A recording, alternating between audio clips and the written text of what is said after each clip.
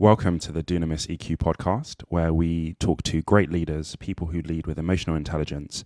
We hear their stories, we understand how they think, how they've learned, how they've gotten to where they are, and hopefully that empowers you to go on your own journey with emotional intelligence. Today, I have the privilege of being joined by Darren Long. So Darren was someone who was recommended to me by one of my really good friends who had worked with Darren while he was at Sky. So we're just going to understand a bit more about Darren, how he works, how he thinks, and what's made him the great leader that he is today. So Darren, thank you so much for joining. No problem. Nice to meet you and nice to be here.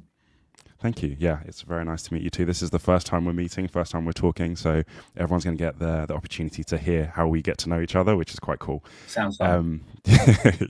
So let's start with, who are you? Like, what do you do? Where have you been? Like, tell us a little bit about your career journey so far. Sure. Yeah, absolutely. So my early careers, I've been in the industry for quite a long time now. I mean, broadcast industry, but my passion, and certainly the thing where I started as when I was very young, is I love photography, and certainly it was somewhere I always thought I was going to end up, but didn't. But it became sort of more of a hobby than a job.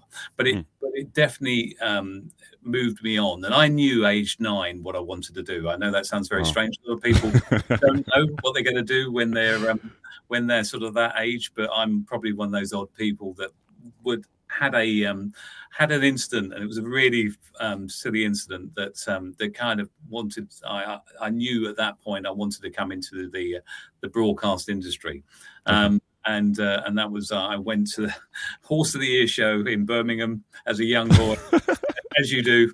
And behind me was a cameraman, right? And he was obviously filming the event. And I was looking that way most of the time while the event was happening this way. Wow. And I came away that day, age 9, going, right, that's what I want to be. I want everyone to be a cameraman, of course. But I continued my passion by sort of taking pictures. As I grew up and sort of was in my sort of early teens, I worked for a local photographer, working for him, and that taught me a lot of things, certainly about sort of working with people.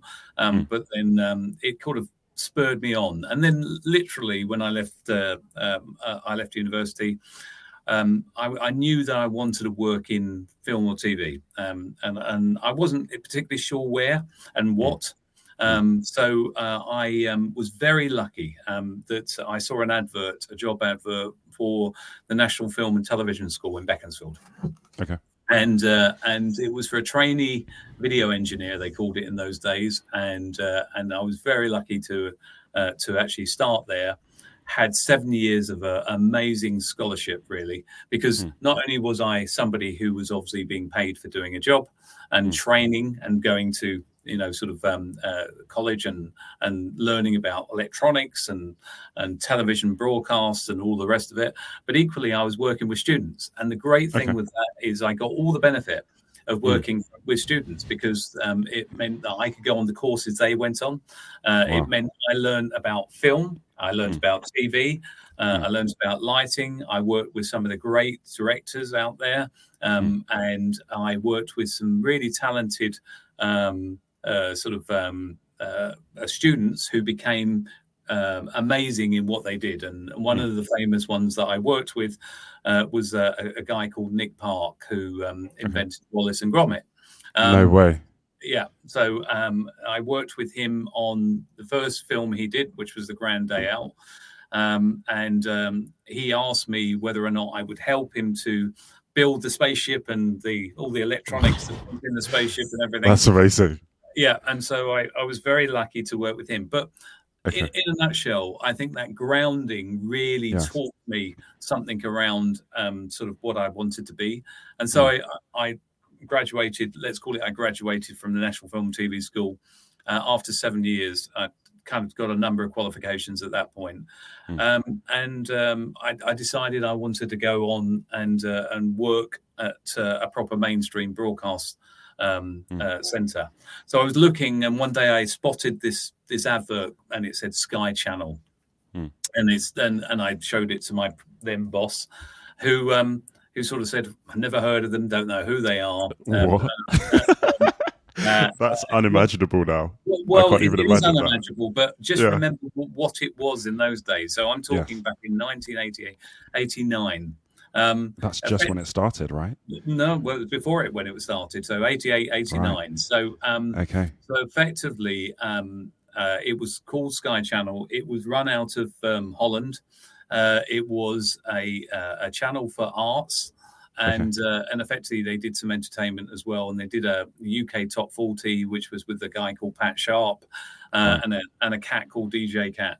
And effectively, it was the precursor to what became Sky as we know it today. Right. And so I went there for a job. I went there for two things. One was being what they call a video engineer or a vision engineer, and the other one was a cameraman. And I, in the end, got the vision engineering role. And I was very lucky because I went to Sky, and it was literally being formed. So Rupert Murdoch have taken over this channel. I came in. I was number 330 of the people that they took in Sky, and they saw that I had a little bit of experience, not much, 7 years experience, but I knew lighting, I knew many things. So they asked me to manage and look after the launch of Sky News. And effectively build the studio for Sky News, and so that was my project: was building the Sky News studio, and then taking it on air the first day when Sky launched. So that was my baptism by fire. Absolutely. Absolutely. There I was, very young, in my early 20s. I'd been given this responsibility. If I'm honest with you, looking back at that, I didn't know the sort of the magnitude of the responsibility, because at the time, no one knew the channel. It was like this unknown channel. There was a gentleman who kind of sat next to me in rehearsals. His name was Rupert Murdoch. He would sit next to me. And he would sort of come in every Sunday while we're doing rehearsals. He would ask me a few questions. How's it going? What's going on? He just happens to always sit next to me because the chair was empty next to me. And he would be there, he'd come in his old jumper and he'd walk in and he'd look at what we were doing and how we were doing it, what the rehearsals were going on. And it was a special time. I mean, probably at the time I didn't recognize it. You didn't recognize that, yeah. But it was a very special time, yeah. Wow. And we worked crazy hours. I mean, we if I look back at what we did then, what people moan about now, I kind of didn't even think about it. Didn't even cross my mind. It was, I probably knew deep down there was something special going on, but didn't really recognize it. So it was very exciting. Wow. There is so much in that I think well, I need to ask you about. that is, and especially I'm someone who works at Sky, right? So for me, this is like the history before the history that I've ever known. So this has been fascinating. And I recently did a Sky News tour, and to think that you were part of the original starting of that's absolutely amazing. So one of the things that actually I wanted to ask you about is, so Rupert Murdoch he's built so much in this world, right? And a lot of people who work for him do very, very well. So what were some of the things that you learned from him? Because he is, whether people like him or not is another thing, but he's obviously one of the great leaders of our time. So what are some of the things that you learned from being so close to Rupert Murdoch? Well, I think there were a number of things. If you look at, and I think this is really important, and a lot of people do obviously have an opinion, and I understand that, and for various things that he's done over the last few years. But I think the one thing you can't take away from him as a leader is that he was willing to risk absolutely everything and genuinely everything to achieve what he wanted, which was, he'd been in newsprint for many years, started in Australia, obviously, and then reached out to a number of people to start this new sort of organization up.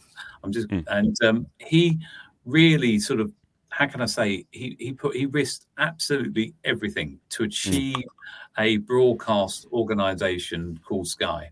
And to put it into context, we were losing when we joined forces. There was another channel which was literally opposing Sky, called British Satellite Broadcasting. British Satellite Broadcasting launched just after Sky had launched, and it was effectively a very high quality sort of output that was producing music, entertainment, movies, sport, so on and so forth. And it's a bit like the Betamax VHS race. You know, one of them had to win, and effectively the problem with the other party was that they were very expensive, and they were going for everything quality. And Rupert was going for everything around how can I get the right content, rights, things like that. But it wasn't the same level. So the difference, to answer your question, is that he was willing to effectively not pander to what the other organization was doing, clear focus on what he wanted to achieve and why he wanted to achieve it, and effectively put every part of his organization at risk to achieve it. And they got to a point, a very, very famous story, this one, which is when we joined forces with British Satellite Broadcasting, or took them over effectively, he was losing per week £10 million. Now, that doesn't sound huge amounts in the days, but if you imagine back in sort of the early 90s, losing £10 million, every week was a huge thing. To a point where there was one bank he had to renegotiate on, and they wouldn't speak to anyone apart from speaking to him. It's a little bank in the middle of US somewhere, I don't know where, and he had to pick up the phone and negotiate with somebody who really didn't like him. Effectively, it's one tiny bank, and it was a very small bank in the US somewhere, had to come to a negotiation to agree a new deal. And if they hadn't, the house of cards had fallen down. But that's how close he was to losing absolutely everything. So what I learned is he was very focused on what he wanted, and never deviated. And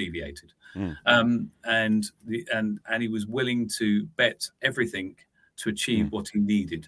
So as a leader, he was fearless, he was determined, he was focused, and he didn't deviate from the plan. So that's what I learned. Love that. So slightly switching gears a little bit. So what does emotional intelligence mean to you? Well, it's the most important thing for me in business. If I'm very honest, senior leaders in the organization, if you get them to do effectively a test for emotional intelligence, or EQ, you will find that they become these very red people. So in other words, they're people that don't have much emotional intelligence. And so it's a very rare thing for a senior leader to have emotional intelligence. They tend not to, because they have to make the difficult decisions. And unfortunately, with emotional intelligence, it puts the doubt into your thinking. It's like, if I do this, how will it affect people? Why will it affect people? So there's a balance between, using it appropriately, and sometimes you have to go the other way. And it's knowing when to use that EQ and that emotional intelligence to really benefit, what you're doing.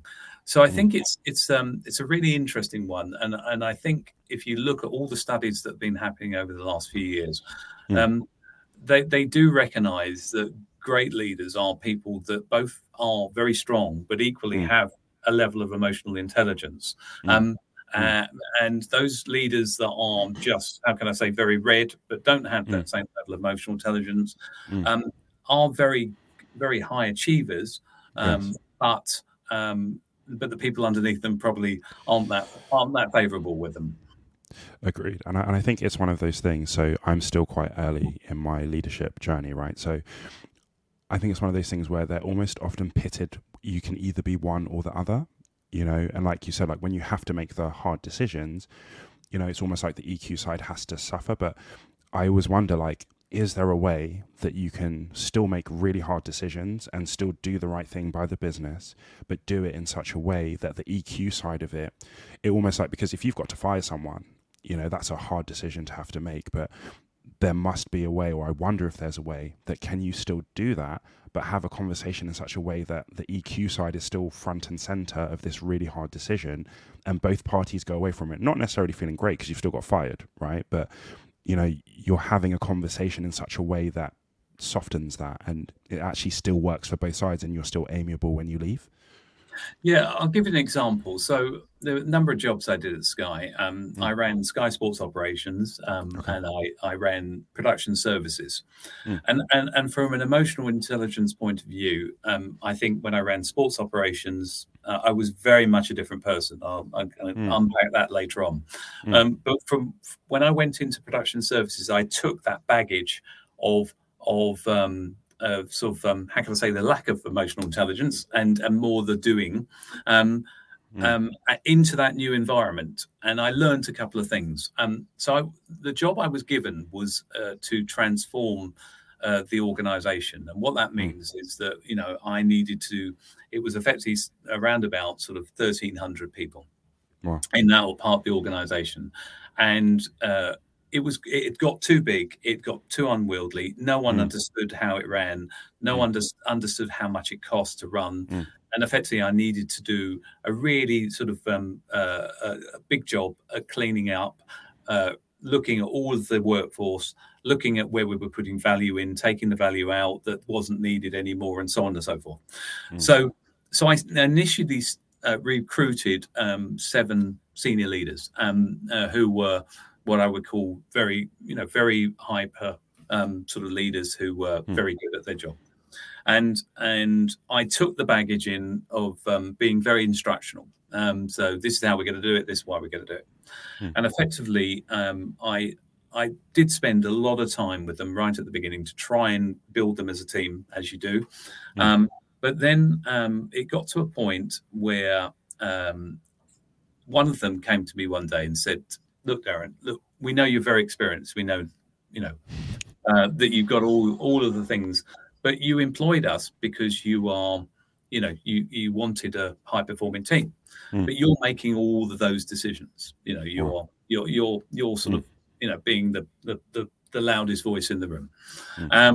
And they said, "Look, this can't go on, because fundamentally what will happen is that, we'll just get bored with that. And effectively, we'll decide that that's not what we want." So sorry, did they all approach you together, or one person was how did that go down? Yeah, so I think initially it was a single person in a room, and then we had senior leadership meetings every week, and then they all broached it. One started, the next started, and so on and so forth. Wow. So I think initially, I think you kind of go, "Oh, okay, they're pushing back on me. This is not good. This is not good. I'm the most important person in the room here." So your arrogancy comes out a little bit. But I thought about a couple of things, and I thought to myself, look, there's 2 ways I can deal with this. I can either just ignore it and just become, continue to be the person I am, or I can adapt myself and change. And I tried, and I thought to myself, I'm going to go change. I'm going to, and I suddenly realised, and it took a few months, that all of a sudden I changed from being the very instructional leader to a mentor, and my responsibility to them became less about me being their boss and me being more their mentor, and it suddenly became a much more enjoyable experience, to a point where I was able to effectively lead them. But they became very elastic. And what I mean by that is that I could keep loading, because instead of the responsibility all coming to me, each of them became responsible for their areas. They knew that ultimately I was trusting them to be responsible for their areas. And it meant that whenever they had a problem or a difficult time, and some of them went through some horrendous times of their life from a point of view of having to downsize 300 people, go through that emotion that comes with all of that sort of baggage that you have to deal with. They knew that they could always come to me for counsel, guidance. But it wouldn't always be me making decisions. They came to me and said, "Look, this is my problem." Blah blah blah. I'd listen, but then I would ask them the question, "What do you advise?" And I think that became very empowering for them, because they became, most of the time we need people to sound off to. We need to talk. We're communicators. Yes. So they were using me as a way of effectively unburdening everything that was on their mind. And I was there to probably be the the shrink kind of in the corner, listening to them and helping them to come to the right conclusion. So I think, to answer your question, the way that you sometimes have to adapt yourself to kind of be a really good leader is that you need to change your approach depending on the environment. And I need to put this very carefully. We were going through a massive transformation. So at the time, everyone needed that guidance, that help, that support, all the rest of it. So my role became that, which was, I was there to be the person who pointed to the things that, we needed to do, set the tone and the direction for the organization. And they were the people who then enacted that out. So to answer your last question, just around how do we deal with people in difficult situations, sometimes we have to adapt, okay? And sometimes we have to tell the right story. And what I mean by that is that if you give people a clear map of where we're going and why we're going there, people may not be happy about it. People may push back at it. But ultimately, at the end of the day, people will understand. And I'll give you one final example of this is that we had to, as I said, get rid of quite a few people who, even were friends of mine and colleagues of mine that I've known for many years. But not one of them ever came up to me afterwards and said, you're a horrible person. This is what it is. I remember walking, I was walking in an exhibition, and all of a sudden I saw 7 people grouped together, and there were 7 people that had just been left the organization. And I was walking towards them, and I thought, here we go. This is going to be great. And every single one of them came up to me and said, firstly, they said, "Darren, how are you?" And I said, "Yeah, good. And how are all of you?" And all of them went, "We're okay. We're all okay. And actually, Fred's got this and James got that, and we're all good." And, I sort of stood there and for a minute and was about to sort of say, "Look, I'm really sorry what happened. And, it's just the process." And then one of them said, "Look, Darren, we just wanted to say, we know it was tough for you. And we know that, some of the things that you had to do probably, were not things that you probably enjoyed too much. But we also want that's a nice way to put it." Absolutely. We also want to let you know that fundamentally we don't hold anything against you. We know what you had to do, and we know why you had to do it. And so that taught me one thing, is that I laid down the right foundations to let people know why we were doing it. And I think something that I've kind of understood from the first story you told around, when things weren't going well in your team approaching you, and even that situation, is that you've built an environment where people feel that they can actually talk to you about things like that. Because it's not everybody that you can go to your boss and say, "Look, what you're doing kind of sucks for me right now. Like something needs to change." Like that's a real psychological safety that you've been able to build there. So what were, like, when you were going into that role, what were some of the things that you did, if they were intentional or not, that you think built that psychological safety for people to be able to come and tell you, like, "Look, something needs to change," and give you that honest feedback? Well, I think initially I didn't, and that's what I was saying. I didn't. So what I adapted was I took away the things that were not good. So, for instance, in meetings, I would lead the meetings, of course, but I have a very bad habit, and I still struggle to this day. And I'll be really honest with you about sometimes filling the gaps. Which means that, in a meeting, if I felt that there was too much of an air gap, I'd fill it. So what I did and how I adapted is I gave people the opportunity to breathe. I also gave the people, made them very clear, and I did it in a fun way as well. Sometimes I remember, constantly saying to them, "Your only job here is to make me look amazing." And what I meant by that, in a nicely possible sense, is if you're great and you're great at what you do, and I'm going to allow the space to do that, you're going to be brilliant because I'm going to talk about you all the time.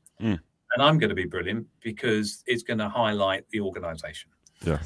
And I think they like that because, and I always remember one particular lady who worked for me, and I had a real diversity in there, by the way. There was a real balance, female, male. It was not predominantly male or anything. It was real balance. And my goodness me, it was hard work because you're having to deal with like totally different people. Yes. But the great thing is that I would find that I'd be working because I always worked silly hours. I worked like, getting a sort of 7:30 in the morning and leave at 7:30 at night. Wow. And I remember one lady coming over to me. She said, "What are you working on, Darren?" I said, "Oh, this." She said, "No, I'm taking that from you. I'll do that presentation. I'm much better at presentations than you are." and I recognized that all of a sudden my team was starting to take from me because they wanted that responsibility. And it was like, and I'd go, "You know what? You're right." So I think how I adapted and how I changed was giving them permission, to your point, to challenge, giving permission to push back on things that they didn't agree. There were times, and I'll be really honest with you, we had to make decisions, and ultimately the buck would stick with me. If I didn't 100%. agree with what they were doing, then ultimately there would be times where I would say, "I'm sorry for these reasons. This is why we're doing this." But what I mean to say is, it got to a point where, from a senior leadership team, we had a really high performing team, to a point where, I used to get a lot of requests from different parts of the organization saying, "How did you go through that transformation?" And it was one of the first transformations ever in Sky. And so it was purely down to me adapting my way of working. That's what changed. How did you know what you needed to adapt? Because now, if I want to understand about leadership, emotional intelligence, I can go on LinkedIn Learning, I can listen to podcasts, I can do anything like that. But this was still like probably quite early in the whole information age. So how did you know what you needed to change? How did you know what would be a good thing to try? Because ultimately my team told me. Wow. So I mean, because to your point, I gave them the permission to kind of do that, and to a point. And I'll give you another example. We did, in the early days, we did a lot of work as a team.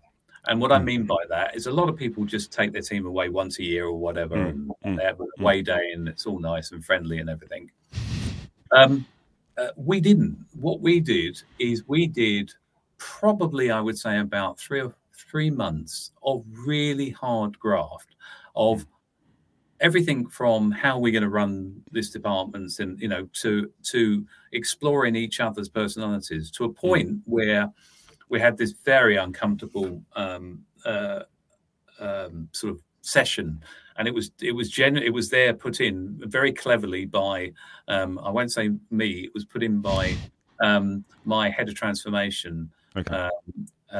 Who is still at Sky, actually, and she put it there to basically expose all of our weaknesses, and what it was each of us stood literally face to face with each other. Everyone did it, and we were able, in this safe space, to tell the truth about each other. Wow. And that was a very telling experience. As you can imagine, I got slightly bruised from that episode, but it helped me to kind of work out, for each individual personality, what is the thing that doesn't get them motivated. What is it I'm doing that is causing them to be either unhappy with the things I'm doing, or liking the things I'm doing. So we did it two ways. One around, telling each other exactly what we felt. And I'll be honest with you, it got really, really difficult. And but it worked. Yeah. We all walked away from each other knowing, what the other person was thinking. And I think, to answer your question, I didn't need to go and research that on the internet, because effectively I was able to do it with the people that meant the most. So, because for me, like, it sounds like you've hired people who are very good in that EQ space, right? Because for them to even have the awareness to raise it with you, it's quite an important thing. So I had a couple of questions on that. So what was it that you were looking for when you were hiring those people, and how did you identify that they could be good at that space? And then the second question is kind of separate, is you're receiving a lot of feedback, right? A lot of feedback that can be quite tough. What was going on in your mind, whether it's approaching that situation or coming out of that situation, that's enabled you to take it in such a good way? Yeah. So the first one, just around how did I go out and hire the right people? I think that the one lesson I learned, and again, it was thanks to Jo, who was my transformation director. Jo Curtis? Yes, Jo Curtis. Yeah. Okay. Yeah. She's awesome. She's awesome. There you go. So Jo Curtis. I know Jo. She is awesome. Yeah. Okay. And so you probably understand now. Yeah. Now I understand that. Yeah. So Jo Curtis, just for the people listening to this, has been at Sky a very long time, and she'd done lots of projects, and I'd worked with her for many, many, many years. And I hired her because she's incredibly good at unpacking problems, in a really good, logical way. And so I had a head of HR, and I had Jo Curtis, who was my head of transformation. And so Jo said to me, Darren, you're not going to hire people that look like you or act like you. And so thanks to Jo. She and my HR director worked on finding people that were very talented in the industry outside of Sky, not inside Sky, outside Sky, and didn't act and work like me. And now that sounds very odd, but when we were doing this, it sounded incredibly odd. If you did this today, you'd probably go, he's ticked the right box here. It is what he should be doing, but not then. I'm talking. But this is before its time, though. This is way before its time. Yeah, it was literally really cutting edge, and and I went to one particular, and she won't mind me probably saying this. There's a lady called B Divine who works at Sky now. Yeah. And B was working at a production company in London called Princess Productions. Okay. I just come from Sky Sports, and she was entertainment. So, and she won't mind me saying this, and I'm not being un-PC, but she was pink and fluffy and entertainment and all the rest of it. And I was told before I went to the meeting, Darren, she's totally different to you, which means that it's good. So feel what's okay. It's good. It's okay. Yeah. You're going to be okay. And I met B, and I can tell you now, I came away feeling slightly underwhelmed, and thinking, not sure, but I'll give her a chance in the interviews, and we'll see how it goes. Anyway, gave her a chance, and can I say, wholeheartedly, B's one of my best friends. She is beyond talented, to a point where she was awesome, because I saw her grow from somebody who was, how can I say, a very somebody who would just take instructions and act on those instructions, to grow to somebody who was in charge, delivering, obviously now working on Sky Studios, and somebody incredibly talented. And that was an amazing thing to to witness and be part of, and we became incredibly close as both. I was her boss, but equally as friends, because she was really talented. And my point is, I nearly didn't hire her, and I didn't hire her because I had unconscious bias that was in my head that somebody who was completely opposite from me wasn't the right person. And I hired everyone who was completely different to me and turned out amazing. And that became a really interesting thing. And then, of course, I had to manage people who were totally different. So that became difficult. That was probably your first question. I'm trying to remember your second question. So the second question was around taking feedback. So what were the things that you went into those conversations to prepare yourself to get those feedback, and what was your processing after that enabled you to take on quite bruising or quite, I don't know what the word is, but quite strong feedback and quite vulnerable feedback? Yeah, sure. And I think, look, let's be really honest, okay? No one likes being called out. No one, okay? It doesn't matter who you are, if you're a senior leader all the way down to somebody younger. It doesn't matter. So I would never say the experiences were amazing and something I would, relish. But I think you have to unpack it afterwards. And there's times where you got feedback where you would disagree with that feedback. And there were times where you walk away and you go, yeah, I have been a bit of a idiot in that scenario. And the emotional intelligence part is the most important part of that. And what I mean by that is that if you have not very high emotional intelligence, you'd walk away doing two things. Firstly, that person's an idiot. They don't know what they're talking about. I'm not listening to them. And you'd go home and not even think about it. It wouldn't even cross your mind. It was like, that was an incident that happened yesterday, whatever. If you got emotional intelligence, and I hope, in some respects, I've definitely think I've learned it, you go away and you unpack that problem and go, you know what? Absolutely. And there's been a couple of occasions where I've gone away and I've gone, do you know what? That person was being really, really, really bad, but my reaction was even worse. And actually, I reacted really badly to it. And if you come away feeling, well, God Almighty, I've got to, and I've done that a couple of times. You realize you have to either try and change the situation, or it's going to wind you up for a long time.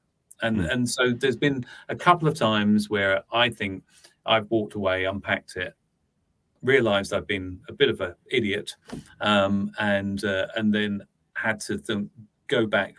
But the difference is, and I wholeheartedly will say this, if I'm wrong, I will 100% say, you know what, I was wrong. And I've learned that over the years. Many years ago, I would never have admitted I'm wrong. Now I'm probably the other way. You've got to have a balance. You really got to have a balance. But if I make a mistake, I will admit to my mistakes. But that comes with age, experience, and confidence. There are times in life you can't security. Yeah, absolutely. So you can't make the perfect decision all the time. No. Okay, you can't. It's impossible. We're humans. We make mistakes. It's recognizing those mistakes, either putting them right or at least apologizing for them. And I think for me that was one of the things that was really admirable about your journey, is that first interaction with your team where they came to you and they challenged you on some of the things. I really loved your response in terms of taking it away, taking it on board, even from such an early age. Like, that is so important, because it's so easy to push back and be like, nope, I'm the boss, this is this. But I love the fact that you really actually chewed it, you took it away and you started making changes straight away. Like, for me, that's a massive takeaway. Yeah, and I think just one last point. A lot of what I call senior leaders will see that as a weakness. That you are somebody that either gets wound up by people effectively doing something to you. And I think there is a balance in our work life. There are going to be times in our work life where you have to be a dictator, and it's a horrible thing to say, but you do. And there are other times in life where you need to really put that emotional intelligence into what you're doing. So I think the important thing is recognizing when you need to bring both tool sets in, and making sure that you use it appropriately. And look, it's a life lesson. You can never be perfect at it. I definitely not. I've made many mistakes along the way, and have repeated some of those mistakes, which is frustrating sometimes, because you think, I've done that before, why did I do it again? Why did I do it again? Yeah. But I think you have to recognize that sometimes we are human, and the emotional intelligence part of us also is the chimp inside us. So we've got to make sure that, sometimes that chimp is the thing that's winding us up. And it's our chimp brain that sometimes drives those bad sort of instant decisions that are probably sometimes not the correct ones. That makes sense. Thank you so much for sharing. And just as we close, is there any final thought that you have for the listeners in terms of what they can do to start developing their emotional intelligence? Well, I think recognize what you're good at, but equally recognize what you're not so good at when you deal with people. I think the most important thing is, and this comes with time and experience, and I think it's something that you can read lots of books on, you can sort of look at YouTube, and everything's TikTok or whatever you want to do now. But fundamentally, you've got to discover yourself, and it is a process that you've got to go through. I think the most important thing for me to lead people on is that it's not a weakness to have emotional intelligence. It's a strength. A real strength. And I think if anyone can learn that strength and can apply it in business at a senior point, then they'll become great leaders. And I think it's important to understand that shouting and directing people will get you so far, but it won't get you to a point where, you can look back at your career and go, wasn't I a great leader? You want to be able to have people walk up to you and go, you know what, you were right. You put some heart in, you were right. Yeah. So I think, recognize it's not a weakness. And I think that's the last thing I will say on it. I love that. And especially because it's really about the impact that you leave on other people. That leadership point that you've just made is about, yes, we got great stuff done, but there's also the fact of, okay, how did people also feel through that time? I think what you've just said about people like genuinely being able to come to you and say, look, you were actually all right. I think that's what, as leaders, we all really want, is that even though I had to make tough decisions, people still were all right. People still understood. I still gave them what they needed. I had to make the tough decisions, but like you said, I was still all right. I love that. Yeah, I think if I had my tombstone would be, he was all right. He was all right. I love that. Honestly, Darren, thank you so much. That's all right. For your time and for sharing. It's been really inspirational for me, and I know it will be for everyone that listens as well. And yeah, thank you so much. Really appreciate it. It was very nice meeting you. Good, likewise. And thank you guys for listening, and we'll catch you on the next episode.